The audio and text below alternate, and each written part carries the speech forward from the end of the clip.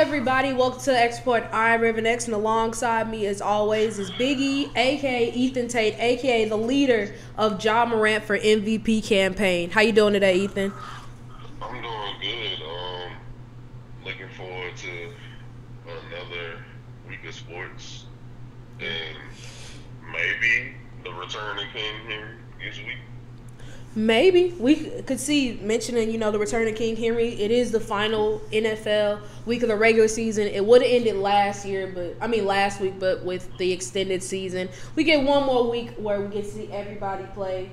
As you mentioned with the NBA, getting 1 week closer to the NBA trade deadline. There was already a trade that was made that we'll talk about a bit later. I'm going to close out the show with my recap of WWE Day 1. But before we get to any of that, please be sure to check out the xreport.net. I repeat, the xreport.net for exclusive sports content written by yours truly and fellow Export writers. Previous episodes of our lovely podcast and our YouTube channel entitled The X Report. So to kick things off with our college football player spotlight, instead of putting it on a specific player, we are going to put it on college football bowl games in general. Not the championship college football playoff games. Those are different, but the bowl games, all the 50, 60 other ones that take place, where a lot of debates have been coming up if players who have aspirations to get drafted should participate. Kirk Herbstreit, beloved ESPN commentator, said, if you don't make the playoffs, if you don't make it to the playoffs, how is it meaningless to play football?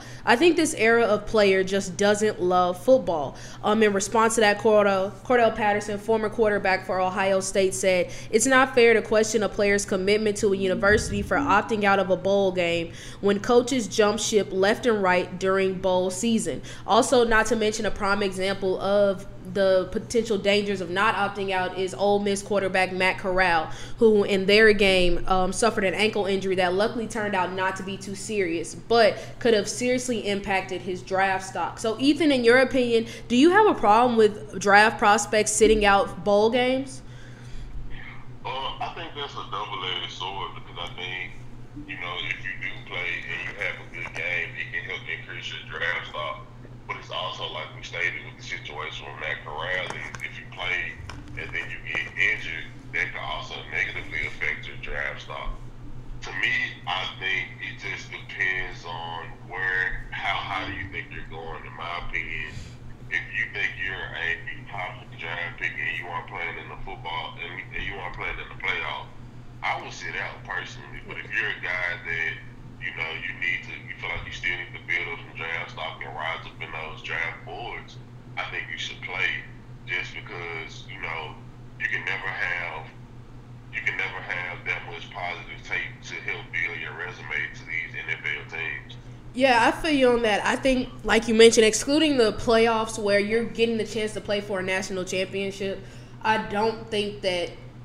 Not to say that these other bowl games don't matter, because they do. We saw in recent years so many players boost their draft stock with great performances. For example, most recently, Justin Herbert last year in the Rose Bowl. He boosted his stock with how he played against Penn State, and so we just seen it so many times. So I think that bowl games are important, but like you mentioned, if you're a player who's already pretty much solidified to go pretty high, I don't think it does you as much good as for other players.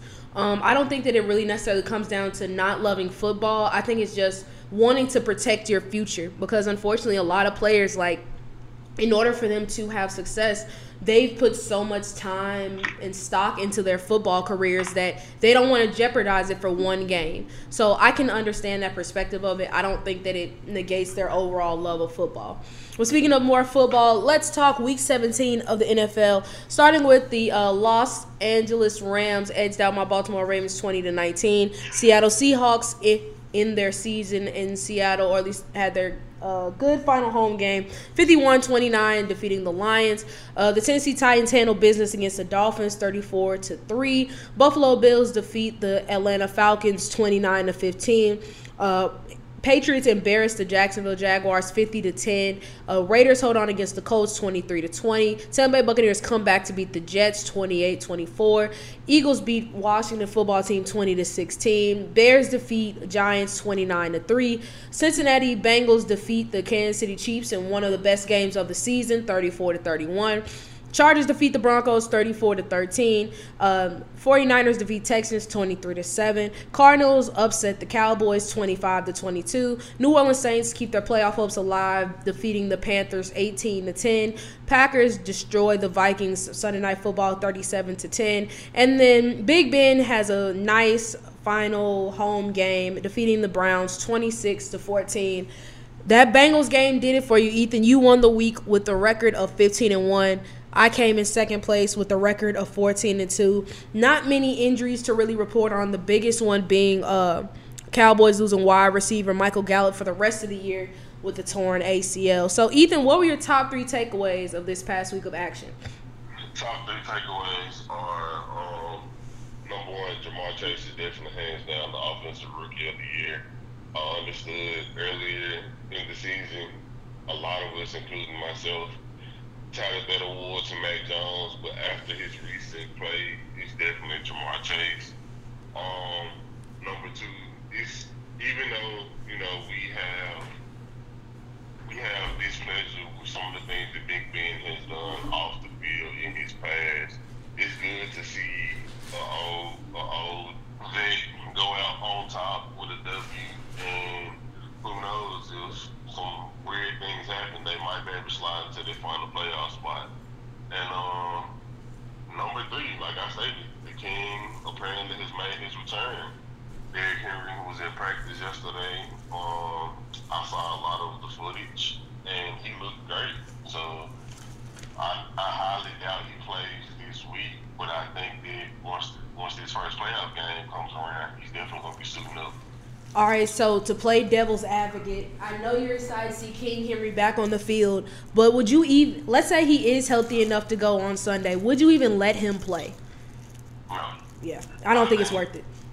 Yeah, I don't think it's worth it. I think also it makes it better when we've seen that we still have a really good run game with Dante Freeman, and I think that's something that we can look at for the future. Like now, maybe. Derrick Henry's been the guy that's been a bell cow. He's been getting a ton of carries. And I think now we might have a solidified running back, too, that you can throw back there. And maybe he starts to split more carries and kind of try to help preserve his body.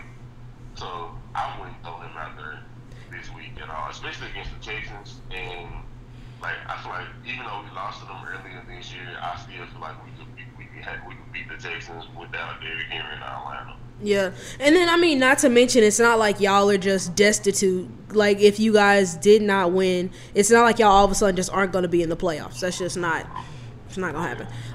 But, yeah, no, I agree with you. I wouldn't risk it. As we all know, my takeaways are going to be – not going to lie. They're coming after this episode is recorded.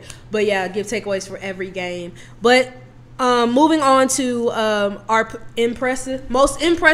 most disappointing, and rookie of the week. My most impressive player, this is, I think, the first time I've given this award to a rookie. But, I couldn't go anywhere else but Jamar Chase. I know that the Chiefs secondary is not the best, but what he did to that secondary all game long was just criminal. 11 catches for 266 yards, 3 touchdowns. Obviously, my favorite moment was when Charvarius Ward thought he made a good play on him and tried to hit the gritty, and then 2 plays later got mossed for a touchdown. I know I keep harping on how great my Bayou Bengals are, but Jamar Chase, Justin Jefferson, they've been looking amazing. And also on top of the great game Jamar has statistically, he broke the single-season rookie record for receiving yards. So, got to show love to my main man, Jamar Chase, and, of course, he's my rookie of the week, too. Offensively, I gotta show love to my running back, not Derrick Henry, but Dante Freeman. In the game that it felt like it had a lot of big implications, even though it actually didn't. Because we still would have been in the playoffs, but it never. Given the fact that we were trying to see if Derrick Henry was going to be back, giving us a 1 seed and giving us a potential bye, that did mean a lot. And he balled out. If I'm not mistaken, if I can remember correctly, he had 129 rushing yards, and he did it against a Miami defense that isn't that bad. I think me and you both should have stated earlier where we couldn't put that much stock into Miami. It's like 7-game win streak, simply because they weren't playing like the best of the best competition. They were kind of playing mid to lower level teams. But yeah, I gotta go with Dante Freeman. All right, moving on to the most disappointing player. For me, I'm going Josh Allen. On the one hand, yes, he did rush for 81 yards and 2 touchdowns. But on the other hand, he had a terrible passing game against Atlanta's defense. 11-26 passing for just 120 yards and 3 picks. Honestly, I feel like the fact that he still was kind of in that MVP conversation to this point was a bit ridiculous. And then just seeing this game really kind of solidify why I don't think he should be in the MVP race. I just think that while Josh Allen is talented, this has been a big step back in terms of what we saw last year compared to this year, and it was just a rough game, especially considering the caliber of team that they were going up against. I expected a much better performance out of him. Honestly, it's weird to say because now that I'm looking at his stats, I hate to say his name, but I'm gonna say Dak Prescott. In a really decent game, he was 24 for 38 for 226 yards and 3 touchdowns, and he also had 5 carries for 20 rushing yards. But I think, given the nature of how they looked at the beginning of the season, yes, he had a decent game, but you can still see that he still isn't the same Dak Prescott. The offense isn't the same Dak Prescott that we've been alluded to earlier this season. When now it's flipped where the offense is carrying the team. I mean, the defense is carrying the team, and the offense is kind of like the little brother. I think in order for them to make a run in the playoffs that all Cowboys fans think they're going to make, Dak Prescott's going to have to be the best player on their team, and he's going to have to uplift their team. So he's going to have better performances. Feel you on that. Because, I mean, just last week we were talking about if we felt their win over Washington was a fluke, and it really turns out that it was. All right, Rookie of the Week. Could you really go anybody besides Jamar Chase? No, it's definitely Jamar Chase. Yeah, that's a bad man right there. He won me a fantasy football championship. I had 55 points. Grateful for that man. All right, let's go ahead and look at the NFL playoff picture. So on both sides, things look mostly sewed up. Starting with the AFC, as of right now, the Titans are the 1 seed, 2 Kansas City Chiefs, 3 Cincinnati Bengals, 4 Buffalo Bills, 5 New England Patriots, with 2 more spots left. As of right now, the season ended right now, the Colts would have the 6th seed, the Chargers would have the 7th seed, but teams still in it, if not just ever so slightly, the Las Vegas Raiders, the Pittsburgh Steelers, and the Baltimore Ravens. All right, AFC playoffs in right now. Of the teams still kind of in the bubble, who do you think gets those final 2 spots? I think it's the Chargers and the Raiders. Even though, actually, no, I think it's the Chargers and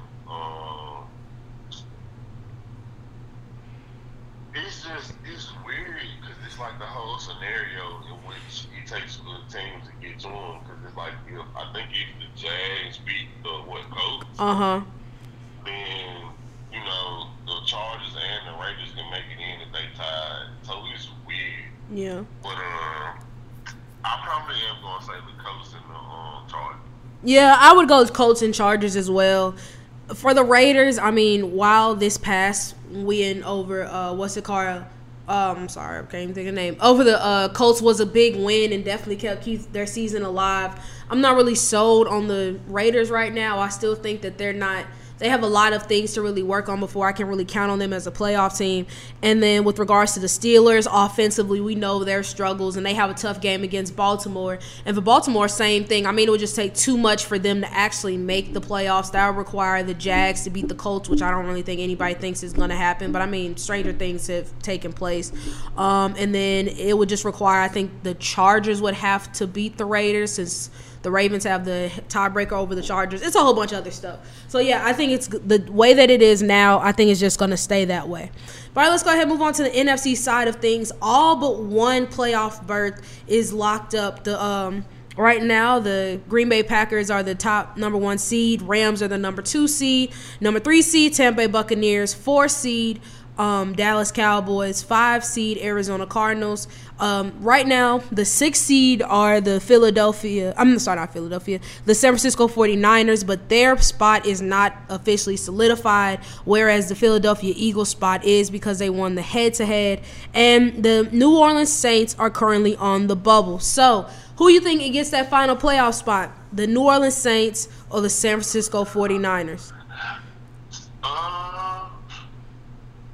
If it hinges upon winning a game, I'm going to probably go with the San Francisco 49ers because I don't trust the quarterback situation that's going on in New Orleans right now. And I understand that if I'm not mistaken, Jimmy G is still out, but I think Trey Lance has had a little bit. He showed a kind of improved game this last game, and I think that and also we just know that the 49ers, they naturally have a formula that they use to win games with just run the ball and basically just make sure you get the ball to your best playmakers and George Kittle and Deebo Samuel in any way possible. So yeah, I probably would say San Francisco. I'm going to go Saints only because of who their next opponent is. They face the Falcons, whereas the 49ers are going to be facing the Rams. And I think that the Rams, especially with how their latest slate of games against the 49ers, they're going to do whatever they can to get that win back. And so I think that they're not really going to rest any starters. So I don't see the 49ers beating them again, especially because it looks like the Rams kind of gotten that mojo back, especially with what Odell has been doing. Cooper Kupp has opportunity to chase history. Von Miller looks like he's starting to get into the flow of things. Whereas, like I said, with the Falcons, they're just kind of floating around aimlessly. And I think that that's definitely a much more winnable game for New Orleans. But all right, let's go ahead and move on. So the Hall of Fame finalists for the 2022 class was released earlier this week. Ethan, I just sent it to you, so look at it yourself. But some of the names that included are Jared Allen, Willie Anderson, Rondé Barber, Tony Baselli, Leroy Butler, Devin Hester, Torrey Holt, Andre Johnson, Sam Mills, Richard Seymour, Zach Thomas, DeMarcus Ware, Reggie Wayne, Patrick Willis, and Bryant Young. So what we're going to do is, of those names, we are going to pick the top 5 we feel like should be definite locks to make the Hall of Fame. So, Ethan, you want me to go first, or do you want to go first?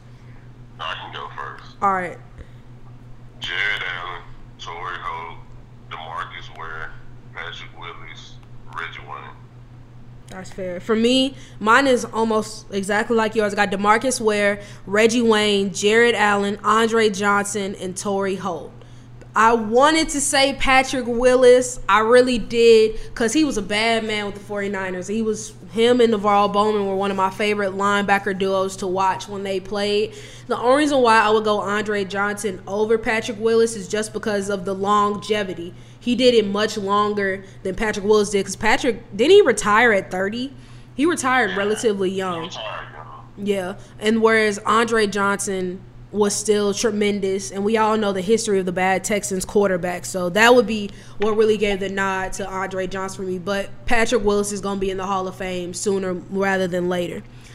But all right, let's go ahead and change gears. We got to talk about Antonio Brown. So for those of you who I'm sure have saw the video, a Sunday afternoon's game against the New Orleans Saints, during what seemed to be a pretty competitive game, we saw Antonio Brown take off his jersey, take off his gear, throw it into the crowd, run through the end zone, and then run out of the stadium. Of course, everybody at the time had no clue what the heck was going on until it was reported after that by Bruce Arians that Antonio Brown was no longer a Buccaneer. There were two different sides of the situation. Bruce Arians' side was he said that he was trying to get AB to go into the game, but Antonio Brown refused, tried again, Antonio Brown refused, and Arians told him to get out.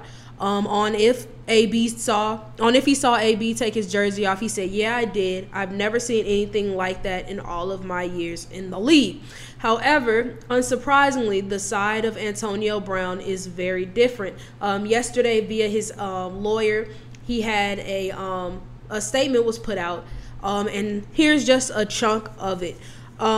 Because of my commitment to the game, I relented to pressure directly from my coach to play injured. Despite the pain, I suited up. The staff injected me with what I know now was a powerful and sometimes dangerous painkiller that the NFLPA has warned against using, and I gave it all for my team. I played until it was clear that I could not use my ankle to safely perform my playing responsibilities. On top of that, the pain was extreme. I took a seat on the sideline, and my coach came up to me very upset and shouted, "What's wrong with you? What's wrong with you?" I told him it's my ankle, but he knew that. It was well documented and we had discussed it. He then ordered me to get on the field. I said, "Coach, I can't." He didn't call for medical attention. Instead, he shouted at me, "You're done," while he ran his finger across his throat. Coach was telling me that if I didn't play hurt, then I was done with the Bucs. I didn't quit. I was cut. I didn't walk away from my brothers. I was thrown out. Being fired on the sideline for having a painful injury was bad enough. Then came their spin. Coach denied on national television that he knew about my ankle. That's 100% inaccurate. So, Ethan, I know of course, it's always two sides to a story and then the truth. But, Ethan, on the one hand, which side are you leaning more towards being the truth? And what do you think is going to be the future for AB? Actually, before we get to that point, you saw that he put the text messages out to Bruce Arians like earlier today. Yeah, that he did talk about his ankle. I mean, and I remember distinctly, like on injury reports, AB wasn't playing because of his ankle. So, given the nature of it, everything that I've seen, I'm taking AB's side because if it was a known injury and he did everything that he possibly could to get ready to play and he just couldn't play anymore, and like we all know how the NFL is. This is a league that it doesn't care about your, like it's been proven numerous of times that the NFL doesn't care about your physical well-being or your mental well-being or anything like that. As long as you're able to get on that field and produce and make plays for the team that you sit up for, that's the only thing that they care about. I think I alluded to it off air. I think the thing for me is it shows both sides of this went about this in the wrong way. I think that it could have been handled completely different. Like from Bruce Arians' side, like if AB is saying like, "Hey, I can't play," then you know what? You let him sit out and you address it after the game. You don't tell him you're done. And if you're Antonio Brown, if he does say, "Hey, you're done," you just sit down on the sideline. You go about your business. You let the game be over, and then you discuss what do you mean by I'm done after the game. Because in those moments, Bruce Arians might have said it out of anger or frustration, but he might not have genuinely wanted to cut Antonio Brown. But he was forced to do it because of his actions after that moment. Like AB reacted instead of responding. It's a difference. Like when you react, you're basically going off the first emotion that's in your head versus kind of responding and sitting down and thinking about like, okay, maybe he pissed off. Maybe we are losing to the Jets right now, and he's frustrated. So I think both sides could have handled it completely differently. Yeah, I'm in 100% agreement with you, and I think that kind of going on the AB side of things, because he is such a polarizing figure, and it seems like the media is just waiting for him to do something wrong. They're just waiting for him to cause a scene or make a spectacle out of himself, because unfortunately over the last few years, that's all that he's really done. I mean, even just earlier this season, he made a spectacle of himself using fake vaccination cards, and people were getting on him about that. And so I think that this is just kind of like the latest, the latest thing in the Antonio Brown circus, which is unfortunate because on this side, I don't really think he's in the wrong. Like he mentioned, and like with the text message, like everybody knew that he was hurt. He'd missed several games due to the injury. His ankle had been having a problem, and the text message further showed that he had legitimately been hurt, and everybody knew it. And like you mentioned, I think you made a really good point about, Arians being frustrated about losing to the Jets. Like, how are we a playoff team, potentially a Super Bowl contender, losing to the Jets who haven't done anything all season? And so I think that definitely could have kind of been in a frustrated response coming from him. And I hate that this is how it ends, because truthfully, I just think both sides look bad. Because on the one hand, Bruce Arians looks like he doesn't really care about his players' well-being, and he's trying to make AB look bad. And on the other side, because of how AB decided to lose the game, that played the biggest role in like how we perceive it. Because now I'm sure on social media, everybody's seen those posts. It was like, I'm feeling like AB right now. Like, I want to quit. Like, everybody's, like, kind of making jokes about it because that's what the lasting memory is going to be. Not many people are going to continue looking at the full story and see why AB did what he did. We're just going to see, oh, this man, like, took off his jersey and, like, left the stadium mid-game. So, like you mentioned, I think just for both sides, it's a rough look. But where does AB go from here? Do you think he plays for another team in the NFL, or is he done? I honestly and truly, I think he's done. Even if he's proven that, like, it was known about his ankle injury and everything that he said is true, I still think that he's done, given the fact that the way that he left. Because if you're an NFL team and you look up and you see, like, the lasting image of Antonio Brown is him taking off his jersey, running in the end zone, throwing up peace signs to fans, and all of that, like, that's something that can stick in your head. There's something to where it's like, when you're an athlete, you don't want a guy to quit on your team, or you don't want that fiasco that he can potentially bring to your organization. So I definitely, even though I feel like this is one of the situations where he isn't in the wrong in the why, I think it's the actions that he took place that's going to seal his fate in the NFL. Yeah, I think this year definitely he's not going to get signed. I don't think anybody's going to pick him up. But next year, I mean, you know the NFL as much as I do. And yes, this is a bad look, but I mean, nobody thought he got picked up after he called Mike Mayock and John Gruden crackers and flipped out on the Raiders front office, and he got signed. Nobody really thought that he would get many more opportunities after how bad he clowned the Steelers. I mean, yeah, he kept his cool with the Patriots, but I mean, you're not going to act crazy with Bill Belichick. But I think that the NFL is such a gimme, I want to win now type league to where, unfortunately, while this is a bad image, the way he left the Bucs, a team could go down a wide receiver in the preseason or during training camp and be like, dang, we need to bring in a talented wideout.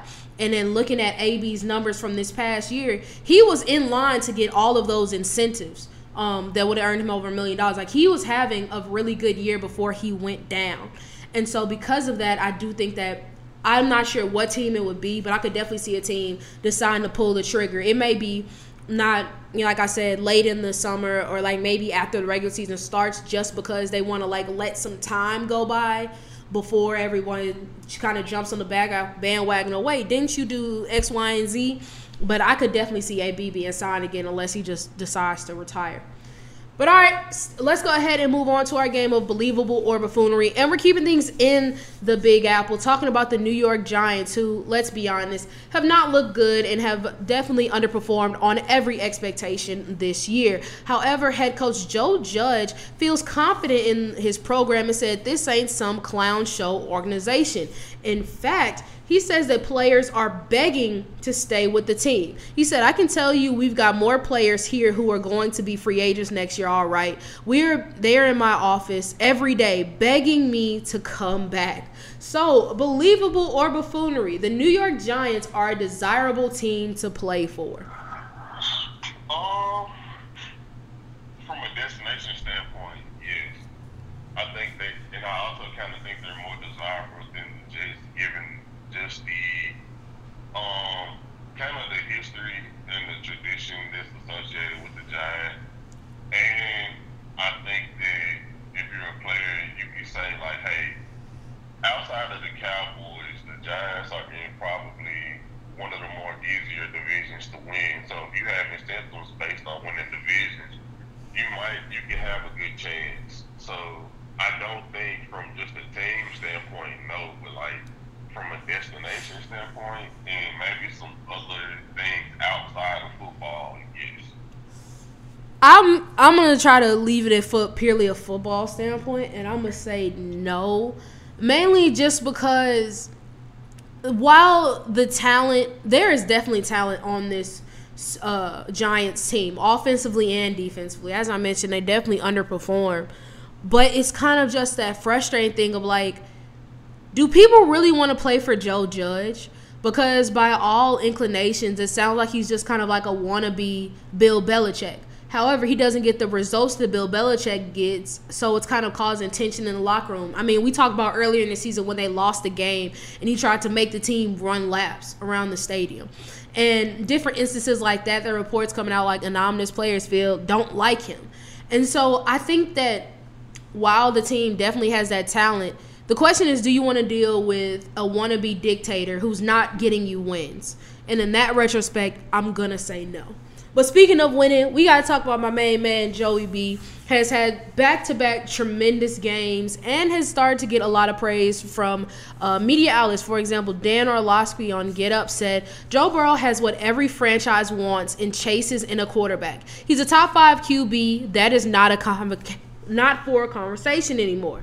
So, believable or buffoonery, Joe Burrow has cemented himself as a top 5 quarterback in the NFL today. I honestly think he has. I think given the fact that, in my opinion, a lot of the guys that we've spoken on kind of regressed and played, like not Aaron Rodgers, but Russell Wilson. Mm-hmm. He hadn't played to the normal standard that we're used to. Then you have guys like Ben Roethlisberger, who's normally, for a while, been in that conversation. He's gotten older. The fact that Dak's play hasn't been as regressed on. You also look at the fact that Deshaun Watson hasn't played a down in this season. Being honest, I don't see anything outrageous with this statement, just given the fact that we're in this. I feel like we're in this flux of I think it's clear cut who the top 3 are, with like that 4 and 5 spot kind of is left to be questioned, and Joe Burrow's name could be thrown in one of those spots. Yeah, I can see that, especially with this season. I mean, I wouldn't even say top 3 are really solidified. I say just top 2, Patrick Mahomes and Aaron Rodgers, whichever way you want to sort those cats out. But yeah, like you mentioned, there was a lot of regression.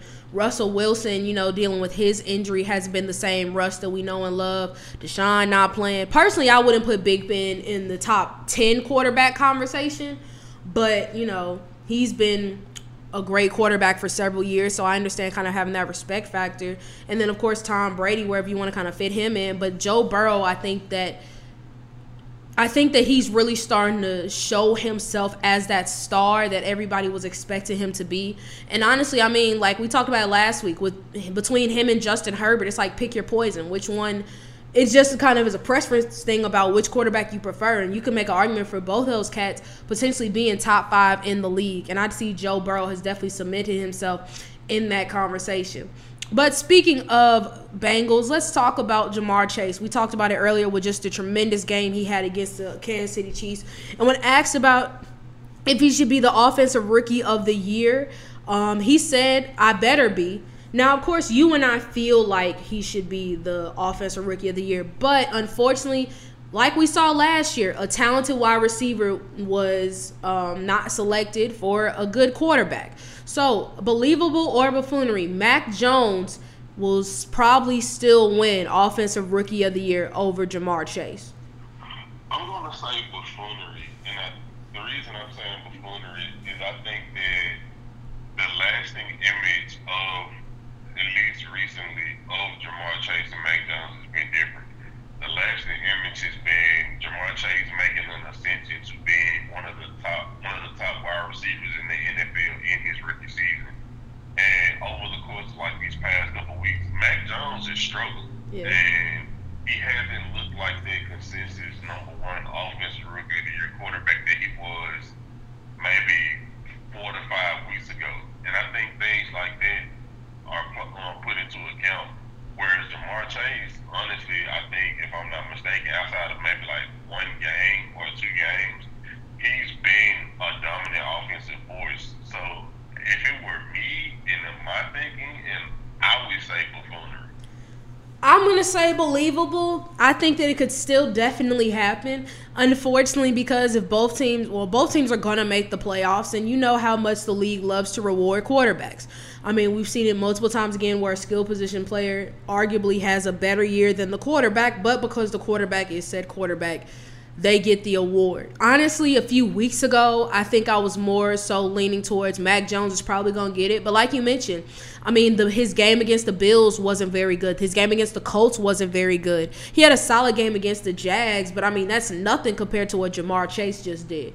So with that being said, unfortunately, I could still see Mac Jones getting it, but I don't think anybody wants to see that happen. But all right, let's go ahead and move on. Speaking of things no one wants to see happen, Green Bay has potential to lose two of their best offense. Well, not even offensive. Their two best players in Aaron Rodgers and Devontae Adams next year. Aaron Rodgers potentially could retire or join a different team, and Devontae Adams could try to move on to greener pastures. When asked about the potential of Aaron Rodgers impacting his future, he said, "Naturally, it does. Why wouldn't it? I'm playing with the best quarterback to play the game. It won't be the end-all, be-all, but it'll definitely be something I'm monitoring. It's not much of a surprise, but the Packers are more than likely going to franchise tag Devontae Adams this next season, try to keep him in tow. But believable or buffoonery, if the Packers lose Aaron Rodgers, they definitely will lose Devontae Adams too." Yeah, if they don't franchise tag him, I think Devontae Adams is going to leave for a team with a better quarterback because we've seen what they have in Jordan Love, and he's nowhere near the standard of Aaron Rodgers, but he still didn't look like a competent quarterback in his brief tenure starting when Aaron Rodgers was out with injury. And I think Devontae Adams is a guy where yes, he probably loves playing for the organization, but he's also like, hey, I need to make sure that I'm still going to be able to produce at the level that I'm used to producing with. And a big part of it has been the fact that for basically the majority of my seasons in the NFL, I've had arguably the best quarterback in the NFL. So I don't necessarily see him going to the same team where Aaron Rodgers leads, probably because of cap space, regarding the team that he goes to. But I definitely can see him going to another team that has a star-level quarterback. Yeah, I can see that as well. I mean, one team that continues to stick out for me is the Las Vegas Raiders. I mean, they clearly have a dire needed wide receiver. He has a strong relationship with Derek Carr. Like, I think, in my opinion, I think that's just the most likely destination if he were to leave Green Bay.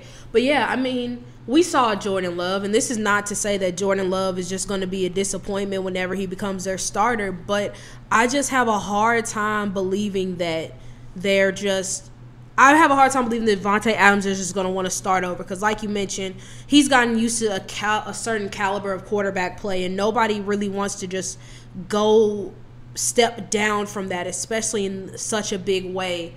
No offense to Jordan Love, but, I mean, it's hard to follow Aaron Rodgers anywhere. All right, let's go ahead and move on. Continue on with quarterback conversation. Let's talk some Matthew Stafford, who, despite the Rams' 5-game winning streak, has caught some criticism over his last couple of games. After the Rams made it out against the Baltimore Ravens 20-19, Dan Pompei of The Athletic said, "Matthew Stafford is not playing like a quarterback who can win games in the playoffs." He added, "A team as talented as the Rams shouldn't have to score 2 touchdowns in the fourth quarter, including one with 1 minute and 1 second remaining to get a 1-point victory against the team as undermanned as the Ravens." And he may have some merit to that. Last couple of games, he's had three touchdowns in comparison to 5 picks. Really has been struggling, including that pick six against Baltimore.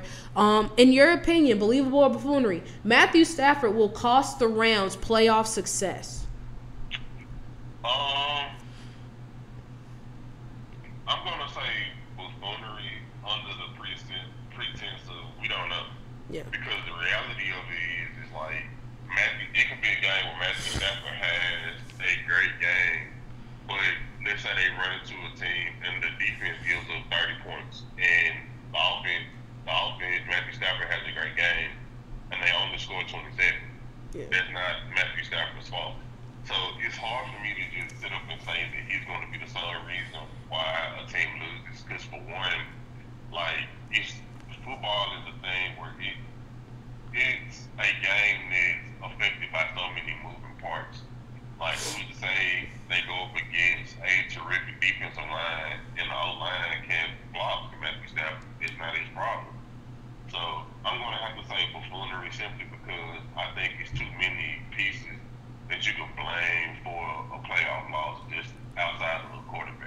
Yeah, I agree with you. I'm saying buffoonery as well. And then another piece of that is, I mean, even though he has had these struggles, I mean, his team still found a way to win.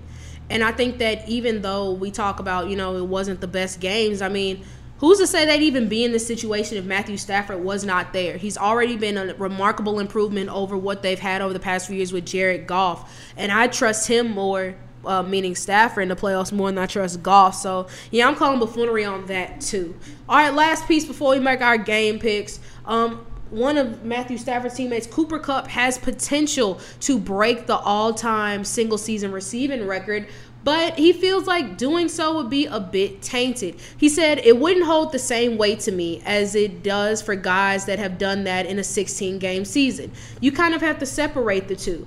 I mean, he's only 135 yards away from breaking Calvin Johnson's mark, another record that probably will be broken, is TJ Watt, who now has 21 and a half sacks on the season, did so after getting, 4 sacks on Monday against the Browns.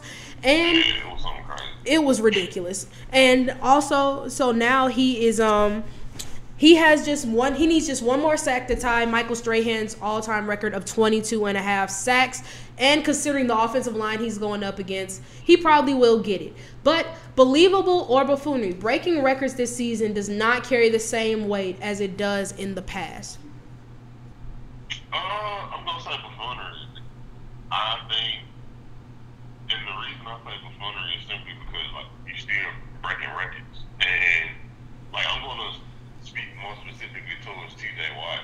Like TJ Watt missed like 4 games. Yeah. So having that whole concept of him having the extra game, it still really didn't help his case, because if it were, like, the thing of it being is, if it were if last week was the last game in NFL, people would still be like, this man literally was 1 sack away from breaking the record, and he missed 4 games out of the season. Yeah. And the fact that he just has 1 more game is like, okay, like, he is basically cementing he's going to tie or break this record. So I don't put that much weight into it. I can understand it from the aspect of like it, given the fact that they did it in a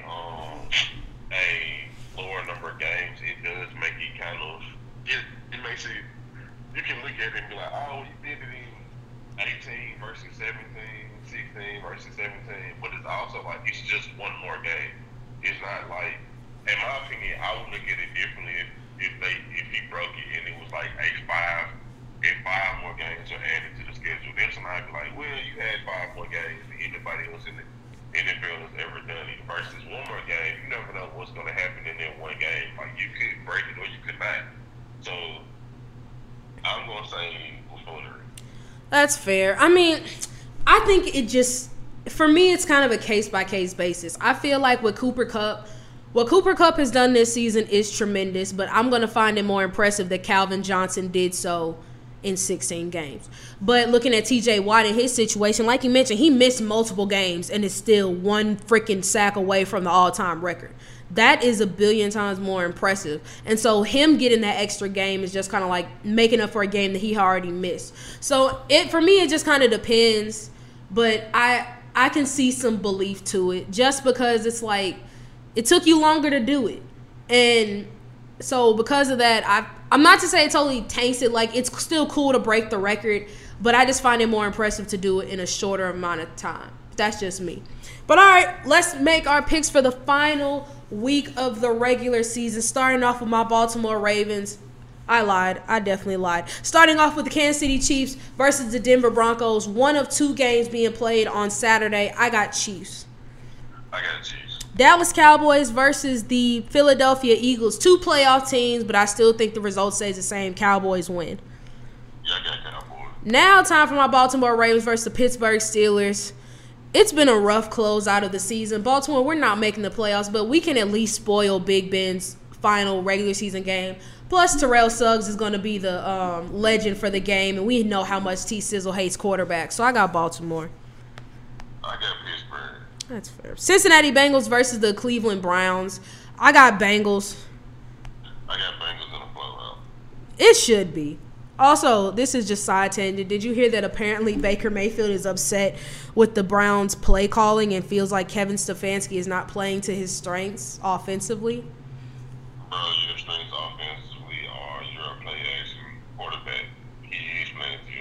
Literally, like, dude, shut up. Like, you can't sit here and act like you have not played, like, garbage all year. Please, shut up. Washington football team versus the New York Giants. I got Washington. Hopefully no stands in MetLife break, because that looked like that would have been a terrible and horrifying thing to experience, and I would have sued the hell out of Washington for that.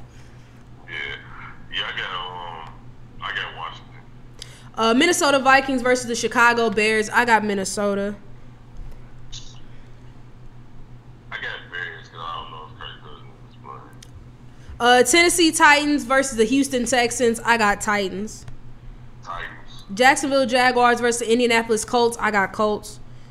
Colts. Green Bay Packers taking on the Detroit Lions.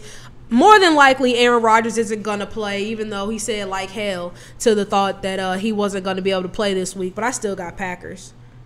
Yeah, I got Packers. Moving on to the New York Jets versus the Buffalo Bills. I got Bills.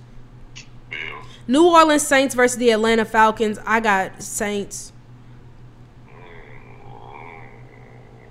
I got Falcons. Fair enough. Tampa Bay Buccaneers versus the Carolina Panthers. I'm sure we're not going to see many starters play this game, but I'm just not picking the Panthers right now. I got Bucks. Yeah, I got Bucks. Los Angeles Rams versus the 49ers. I mentioned it early in the show. I think they get revenge on San Fran. Yeah, I got Rams. New England Patriots versus the Miami Dolphins. I got Patriots. Seattle Seahawks versus the Arizona Cardinals. I got Seahawks in the upset. This could potentially be my main man Russell's last game in Seattle. Last game for Seattle. I say they go out with a bang. I'm in agreement with you. I got Seattle. All right, last but not least, Sunday Night Football determining a playoff spot. The Las Vegas Raiders hosting the Los Angeles Chargers. Earlier in the season, it was a hyped-up matchup, but I think the result stays the same. I got Chargers. All right, let's talk the offensive, defensive, and rookie teams we are watching this week. Offensively, I'm watching Derek Carr. This is your opportunity to lead your team to the playoffs, first time in a few years. This has been a tumultuous year for Vegas, but this will be a great opportunity to show that you guys can still somehow be a playoff contender.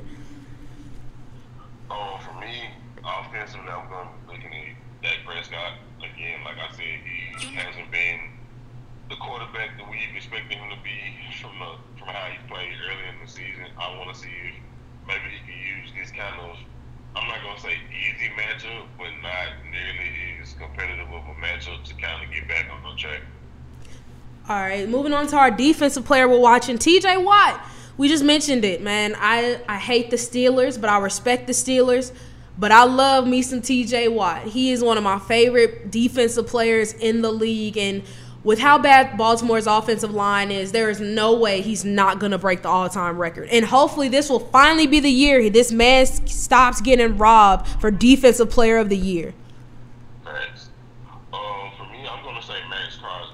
The same reason that you stated with Derek Carr. I think that in order for the Raiders to get a win today, a win Sunday night, he's going to have a pretty substantial game. He's going to have to get in the backfield. He's going to have to hit Justin Herbert. He's going to have to make plays. So I got to go with Mad Max. All right, moving on to the rookie you're watching. I'm watching Jamar Chase. It's hard to follow a 266-yard performance, but if I had to pick any rookie wide receiver to do it, it would be him. I think that with a really strong game this week, he can really solidify himself as the offensive rookie of the year, so I'm excited to see what he can do. Yeah, I'm going to say Jamar Chase as well. I actually want to see him win the award over Matt Jones. And I think, like you stated, if he has a good game this week, it'll further solidify the fact that he wins that award. All right, and then team we're calling out, most of the teams are pretty much solidified, so it's hard to really go with one. So, one time for the one time, I'm going to say Baltimore, mainly just because, like I mentioned earlier, I want to see us beat Pittsburgh. I want to see us in Pittsburgh playoff chances, send Big Ben home with a loss, and just close out this rough season on a positive note and get freaking healthy. For me, I'm going to repeat a broken record. I'm actually calling out the Tennessee Titans. Even though in a lot of people's minds the foregone conclusion for a win, but we lost to the Houston Texans earlier this year. I need you guys to avenge that loss so we can keep the number 1 seed, and so we can have a bye week, another added week to make sure that we have a healthy King Henry going into the playoffs. Most def. All right, let's go ahead and move on to the NBA. Ethan, what are your top 3 takeaways of this past week of action? Top 3 takeaways are apparently Father Time doesn't affect one by the name of LeBron James. 2, John Morant, and I can't even say just John Morant. It's just been a recent surge of good play by guards in this past month / beginning of the new year. John Morant's been amazing. DeMar DeRozan's been amazing. Trae Young has been amazing, and it's really good to see just the creativity that these guys have displayed. And in the case of DeMar, just the way that they come up big in the clutch. And number 1, I don't know if you know, but the Warriors might be a lot more dangerous come, I think, Saturday. I thought it was Sunday. Yeah, it might be Sunday. And that's a scary sight. Yeah, we'll definitely find out.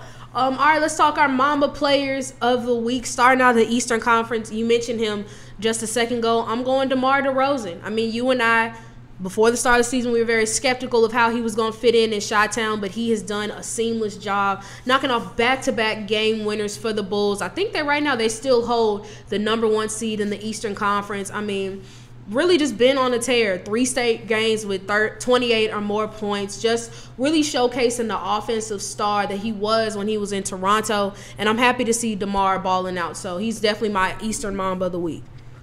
Yeah, I got to go with DeMar as well. That man's been the epitome of a bucket ever since this year started. And it seemed like he took it up to another level once he came back from the COVID protocol. All right, moving on to our Western Mamba of the week. I got to go John Morant. I mean, back-to-back great weeks of action, continuing to do it. And mind you, he's doing it in a multitude of ways. On the 3rd, he defeated the Nets, who were nearly back to full strength, outdueled KD and James Harden, got a lot of praise from KD, and then won it in a close one against Cleveland. I mean, really just showcasing that he's a true leader for this Grizzlies squad, and I'm so excited to see what more he can do, not just this year, but in the future. Yeah, for me, it's John Morant as well. Like you stated, he outdueled James Harden and KD in Brooklyn, and just a couple of days ago, he outdueled a good young squad in the Cavs. And I think he's showing people why a lot of people said that he might have actually deserved the number 1 overall pick ahead of Zion. Yeah, and mentioning that good young team. Well, not just him. Because he had a great game as well, but also shout out to Desmond Bane, who balled out too. I can't leave him out. But yeah, speaking of that good young Cleveland Cavaliers squad, shout out to Evan Mobley, who was my rookie of the week. Had a really good succession of games, as he has done most of this year. Played a really big role in this Cavs team getting that attention. 24-9 against the Pacers, 17-8 against the Grizzlies. Really just looking like one of the most consistent rookies we have seen in a long time. Yeah, I'm also giving it to Evan Mobley as well. I think that he's shown, honestly, the future of Cleveland is looking incredibly bright. You have a guard with talents of Darius Garland, and you have a big, just as versatile and as talented as Evan Mobley. And I saw spots of that Grizzlies game, and one of the things that I noticed is, and I'm going to say this now, I'm thankful that we won. But I feel like if the Cavs would have fed the ball to Evan Mobley more, we would have lost. So I think they have a really, really bright future in the Eastern Conference. No stuff. All right, so let's go ahead and move on to some news, starting with, as we mentioned last week, Ricky Rubio is done for the year with a torn Achilles, and Cleveland was looking to make some moves to replace the veteran point guard, and did so by trading for Rajon Rondo from the Los Angeles Lakers. In return, the Lakers received So here's how the trade ended up playing out. It became a 3-team trade between Cavs, Lakers, and Knicks. The Knicks acquired Denzel Valentine as a part of that trade, and the Lakers saved $4 million in cash considerations. The Knicks gave up 2 draft right players not expected to be in the NBA, and they also saved $1.1 million. So I know this isn't the big name trade, quote unquote, that we were expecting. But Ethan, when do you think the dominoes are really going to start falling with regards to NBA trades taking place? Because we still got, I think, at least a month and a half before the NBA trade deadline. I think it's going to happen kind of closer towards the deadline. I think now some teams are still trying to figure out what they actually have on their roster and what they might actually need to make a push. And I also think, given the fact that it's increasing COVID cases and things of that nature, some teams might kind of be weary to make trades just because you don't want to make a trade for a guy and as soon as you get him, he goes in the COVID protocols. True. So, I do think it's not going to be like instantaneous. People just start making trades out the wazoo. I think it's going to be a while. Maybe kind of like normal when it gets to like the day before the last day and the last day of the deadline. That's when you're going to see a lot of trades just kind of flying out of nowhere. Yeah, I feel you on that. All right, so let's go ahead and move on to showing some love to Spurs assistant coach and WNBA legend Becky Hammon, who has accepted the head coaching job for the WNBA's Las Vegas Aces. That means her and Aja Wilson are going to be together. Possibly they could bring back Liz Cambridge. I mean, the Aces look like they're going to have a nice little squad, so congratulations to her for getting the job. I mean, I think she's going to be tremendous. Even though I'm a Sparks fan, and honestly, I love her to replace Derek Fisher. That's neither here nor there. I'm happy for her. But in turn, do you think that the NBA has missed its opportunity to have its first female head coach? Because truthfully, if it wasn't going to be Becky Hammon, I don't know who it was going to be. Yeah, I think they did miss it. First, before you can get into that statement, congratulations, Becky.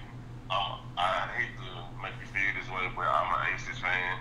That's fine. It could be worse.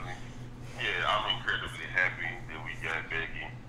But now to go to the question at hand, I think that they actually did lose the opportunity to have the first female head coach. And because Becky Hammon, she had been an assistant to Greg Popovich for I think 4 years. Mm-hmm. And she was a great basketball mind. You could even see the guys on the team when she would lead huddles. She even coached some games when Pop was out with certain illnesses or things of that nature.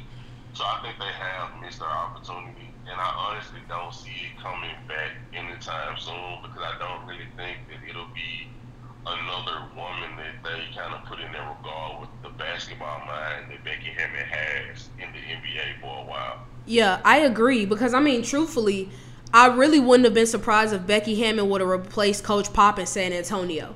I mean, she had been there long enough. As you mentioned, she'd already had opportunities to be the head coach for the team when Pop was unavailable. So I really thought that would have been next. But I'm still incredibly happy for her, and I'm excited to see what she can do with the Aces. But, yeah, I just don't see any other woman who legitimately could have a chance to be a head coach anytime soon. So that aspect of it sucks. But I am happy for Coach Hammon and excited to see what she can do.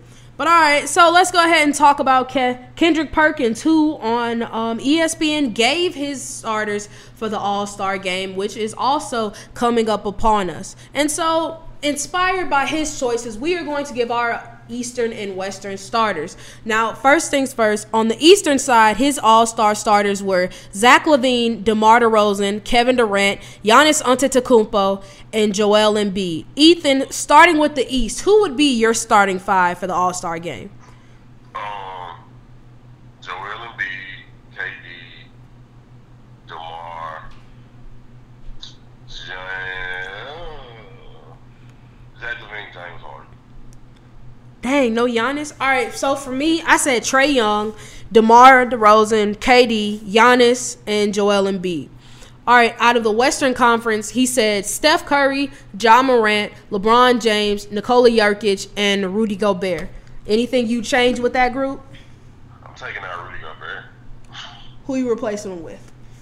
Let me see. Who would I replace young Rudy with? The thing about, like, it's hard looking at the bigs in the Western Conference because besides, of course, Nikola Jokic, like, it's been Rudy and the Temptations. It hasn't really been many other big men who have really balled out the way that he has this year. And I know his version of balling out is very different than other guys, but actually, I know who I'm putting in. Mm-hmm. I'm putting in Draymond. Fair. Draymond has been balling. Honestly, I'm in agreement with Kendrick Perkins. I would leave it as is.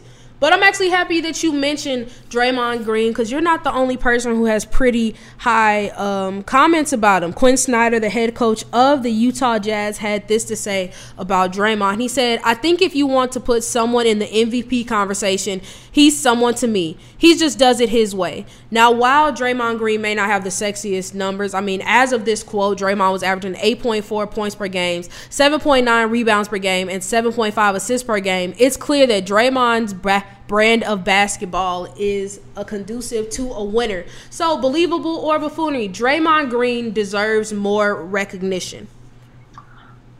Believable. I'm a big Draymond Green guy. Also, probably coincides with the fact that I'm a Michigan State fan as far as basketball.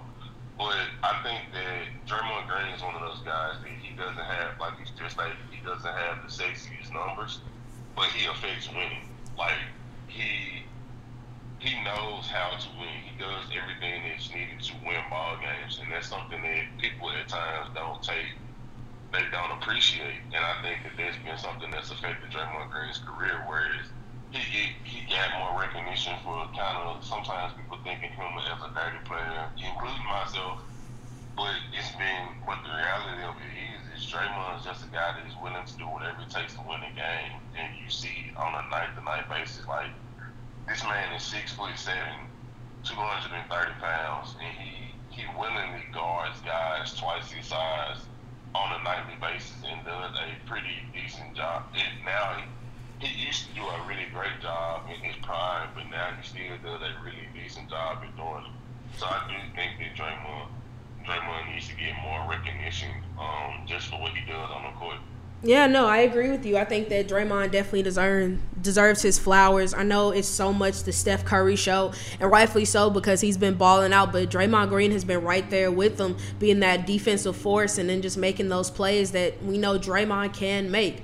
I mean, the fact that his stat sheet is just so spread out because, I mean, he can score if you need him to. He can rebound. He's also a very good passer considering his size. I mean, that definitely deserves more recognition. All right, but continuing on with the Warriors, let's talk about his teammate. When you gave your takeaway, as you mentioned, the Warriors have a big return coming, and that is Klay Thompson. He is just days away from making his NBA debut. First game in, 2 years now?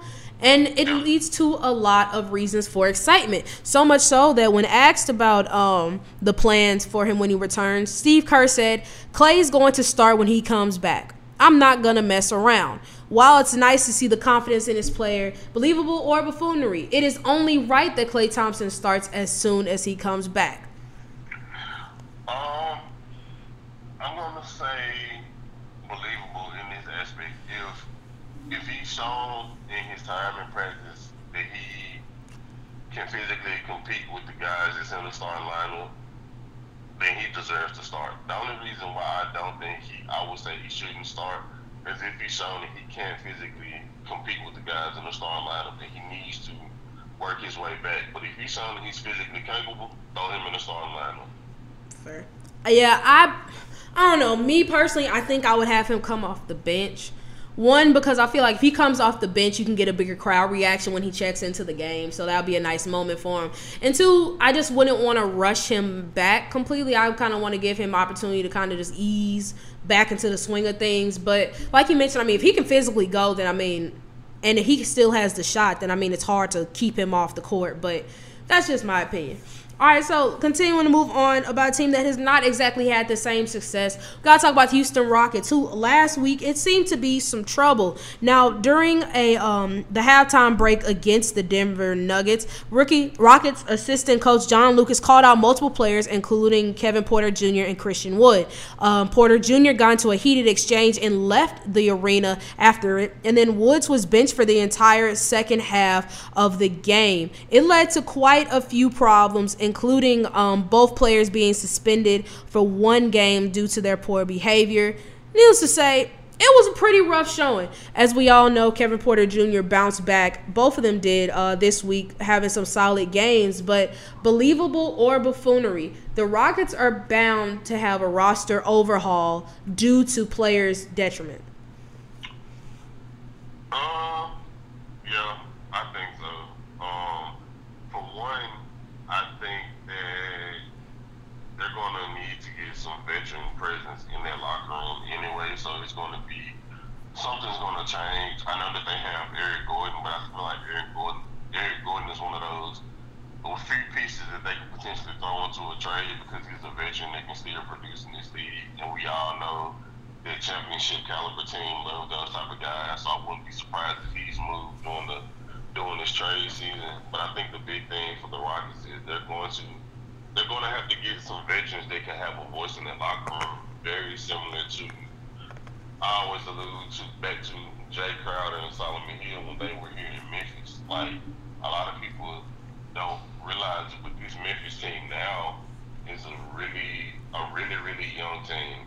You don't have, like, Ja Morant's 21, 22, Jaren Jackson's 22, 21, 22. Like, a lot of the guys in that locker room is young. In the same case with the guys in Houston, those guys are younger. But the thing that happened in Memphis is we had veterans to, put those guys on track. Like, and I don't see that in Houston. Like, I don't see a veteran that's in their locker room to prevent something like that from taking place. And I think that's something that the Rockets are going to look back and think on and try to correct in the coming trade deadline / offseason. Yeah, I agree with you. I think that, on the one hand, having a young squad is good, especially because, it helps you kind of shape your future. But on the other hand, you do kind of need those veterans to keep those young guys in place. I know Christian Wood is, 27, 28, something like that. So he's not necessarily as young as Kevin Porter. But you don't want instances like this to have a negative effect on your players and have them thinking that they can be like this, that they can act like this. You don't want Jalen Green, you brought him in to be your star, to think that, I can just flip out on a coach and everything will be cool. You want to have veteran guys, as you mentioned, that can kind of help show, like, nah, that's not how you do things in the NBA. What these cats did was just a one-off thing, and it's not meant to be condoned. And unfortunately, like you said, the Rockets really don't have anybody like that. Like, Eric Gordon is definitely a veteran, but he's not one of, like, the more vocal guys. He's not somebody like a Jay Crowder who is going to step in those situations and just kind of, like, help blow off the steam of it. So with that being said, I agree with you. I do think that the Rockets definitely need to make that happen. Of course, it's not going to be somebody who's going to be really pivotal and, like, make them a playoff team, but just get somebody who with maturity to help out the younger cats. But speaking of maturity, it seems like that is a bit in doubt in Milwaukee. Robert Horry, 7-time NBA champion, has some interesting comments about the Bucks' title chances this season. He said, Milwaukee ain't going to go back because they shouldn't have been there in the first place. I don't think there's ever going to be a chance for a team to three-peat, Horry said in the recent episode of his podcast. You might get a team to go back-to-back, but as far as three-peat, I doubt that. It might even be any back-to-back teams. It might not be any back-to-back teams because what the Lakers did. They won the championship. The next year, they got a whole different team. We know the Milwaukee, they ain't going to go back because they shouldn't have been there in the first place. They only won that because of a big toe. So, believable or buffoonery, the Milwaukee Bucks have no chance of repeating as NBA champions. There's buffoonery. Because I think outside of Philly, we're honest, I can't even say outside of Philly, both outside of Chicago, the other top teams in the Eastern Conference, they have, like, I'm not going to say needs, but they have, like, pressing issues. like with the Brooklyn Nets, they're going through this process of integrating Kyrie Irving and bringing him back, and he's only a part-time player. So how's that going to look? Like at home games, your team's going to look completely different than they do in games away. When you look at the Philadelphia 76ers, they're still in this, even though it hasn't been nearly as talked about as it was during the offseason earlier this season. They're still in this ongoing saga with Ben Simmons, and what is that going to look like? And I understand that, yes, they still look incredibly competent and like a really good team, but what is the trade deadline is getting closer, and we know once things like that happens, the whispers of all the Sixers going to be able to get rid of him by the trade deadline are going to ramp back up. So, and honestly, I think people don't understand, but Milwaukee this year, they look like a better team than they did last year. Simply because they were in the process of getting to know how to play with each other and getting continuity with each other. And I think this year, you have everyone there adjusted to their roles. They know what they're doing. And that pays dividends on the basketball team. It's completely different than bringing in Drew Holiday in the trade deadline and not really knowing how he's going to fit in with Giannis and Chris Middleton. Now he has an established role, and basically everybody on their team, they have an established role, and it's one of those things to where they can grow eternally instead of growing externally, whereas they get more continuity with each other. So I don't believe that it's like a foregone conclusion that they won't make the finals, because also you never know in the game of basketball. You can go to a game 7 and Giannis can drop 50 points and they can make it to the finals. You never know. Yeah, no, I'm agreeing with you. I think that we've seen time and time again, we can't just say, oh, a team definitely is not going to go back to the finals, or no, a team definitely can't make the playoffs or whatever. Like, I think that with the Milwaukee Bucks, it was nobody really expected them to win a championship, but they did last year. And I know everybody talks about KD and if his foot was smaller, blah, blah, blah, but the fact that they were still able, they still had to beat another team after they beat the Nets. They had to get through the Suns, who was looking incredibly hot going into the finals. A lot of people thought that the Suns were going to win that series, but instead the Bucks did what they had to do to pull it out.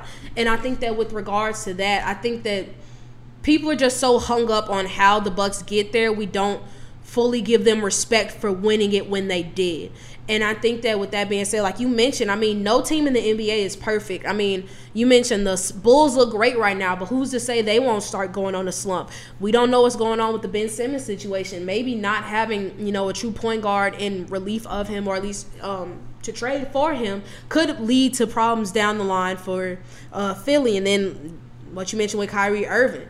And so it's just so many what ifs around the NBA that I don't think that we're in a position really just to totally count out anybody, because right now things are pretty wide open. I think that there's a lot of parity within the NBA, especially in the Eastern Conference, about who's going to represent it. I know it kind of seems like a foregone conclusion that the Nets are going to do it, but injuries happened last year and that hurt them. We don't know what anything could happen. So yeah, I'm in agreement with you. I think it's buffoonery. But all right, last piece before we make our game picks for tonight.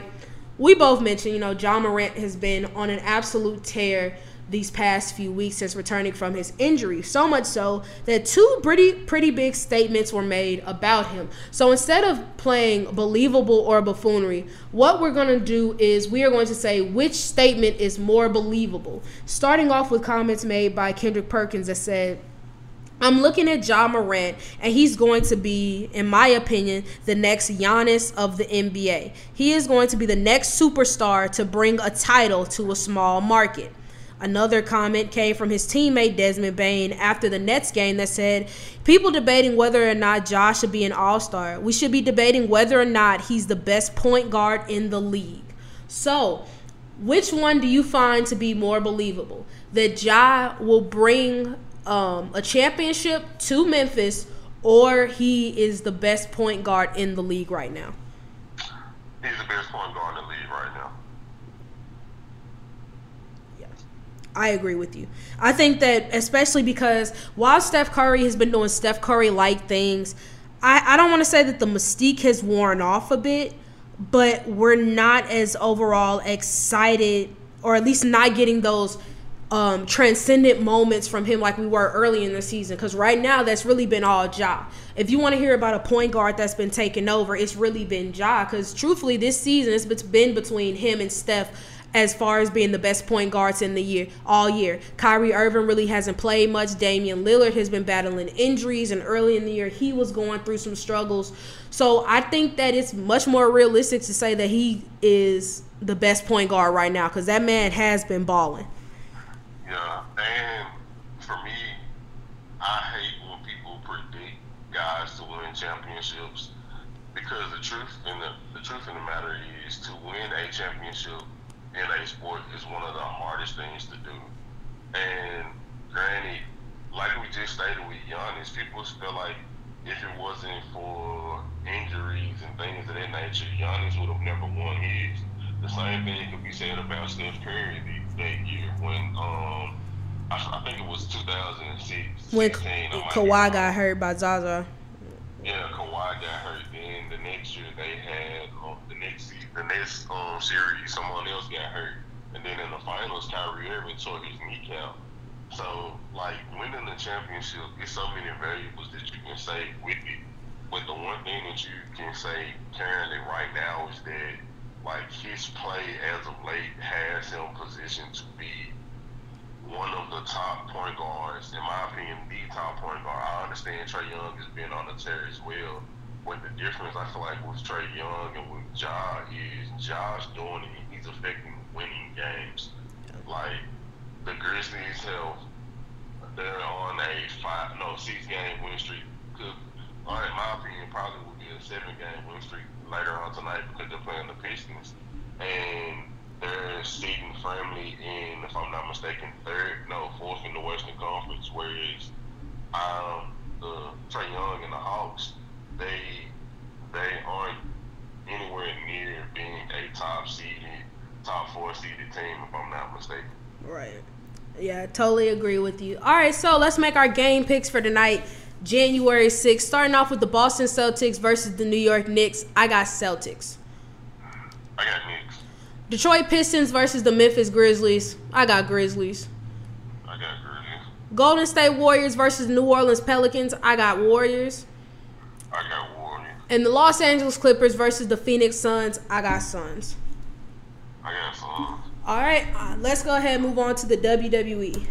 All right, ladies and gentlemen, it is time for the first pay-per-view recap of 2022. And, of course, I'm talking about Day 1, which took place this past Saturday. So, let's go.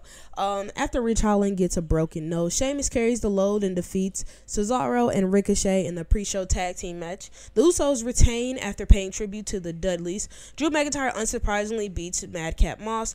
RK Bro punches their black card and defeats the Street Profits in front of Migos. Beth Phoenix helps Edge defeat The Miz. Becky Lynch retains after a mid-match. And after being thrust into the WWE Championship match, Brock Lesnar leaves as the new WWE Champion.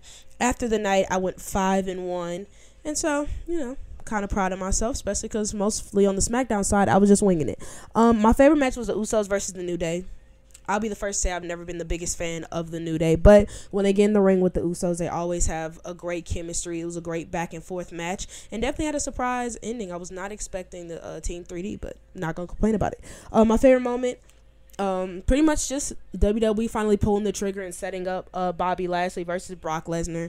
Originally, after seeing all the eye contact, especially when Brock won and Bobby was leaving the arena, what I originally thought was Big E would get his rematch at Rumble, and then Bobby would see him at WrestleMania, which would have been great. But how they're doing it now with Royal Rumble, I think that it's going to set up a great match, too, that fans have wanted for a very long time. So shout-outs for WWE making it happen. I was very happy to see that. Increased stock, Randy Orton in the black community. For those of you who have been listening for a while, you know that we make a lot of jokes about Randy Orton and his thoughts on the beautiful black folks in the world.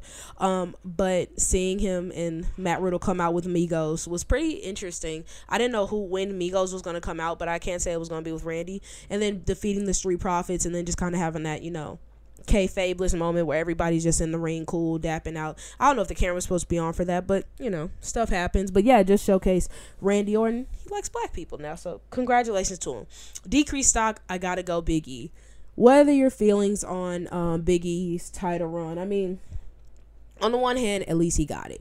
You know, it was a lot of questions whether or not he was going to be able to get it or not, and now that he did, and it comes to an end, at least he went out better than his fellow New Day brethren, Kofi Kingston and Brock Lesnar. So, you know, there's that. But, I mean, still, he's got to be the option here just because now his career is kind of like, well, where does he go from here? He's not going to be – I'm sure he's going to be in the Royal Rumble, but is he going to win? Questions about that. My one book in the season, I would have had Big E retain. I mean, for those of you guys who listen to the show, you know that I had Big E retaining before Brock was put into this match. I think that Big E deserved to be champ for a bit longer before taking the belt off of him. But in the grand scheme of things, I kind of understand why they did. But yeah, that was mine. My WTF moment, looking at the bee's nest that was Beth Phoenix's hair.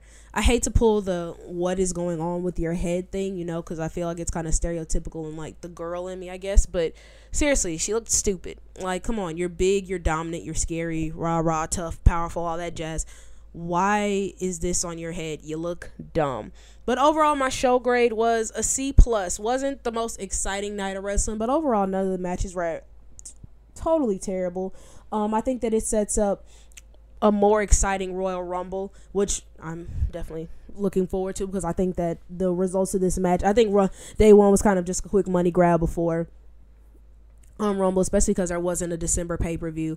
So, yeah, those are my thoughts on the day one pay-per-view. Thank you guys so much for listening to this week's episode. Be sure to continue to support. Be sure to check out theexport.net. I repeat, theexport.net for exclusive sports content written by yours truly and fellow export writers. For these episodes of our lovely podcast on our YouTube channel entitled The X Report. Thank you guys so much for listening. Hope we help you guys start off the new year, and we'll see you all next time.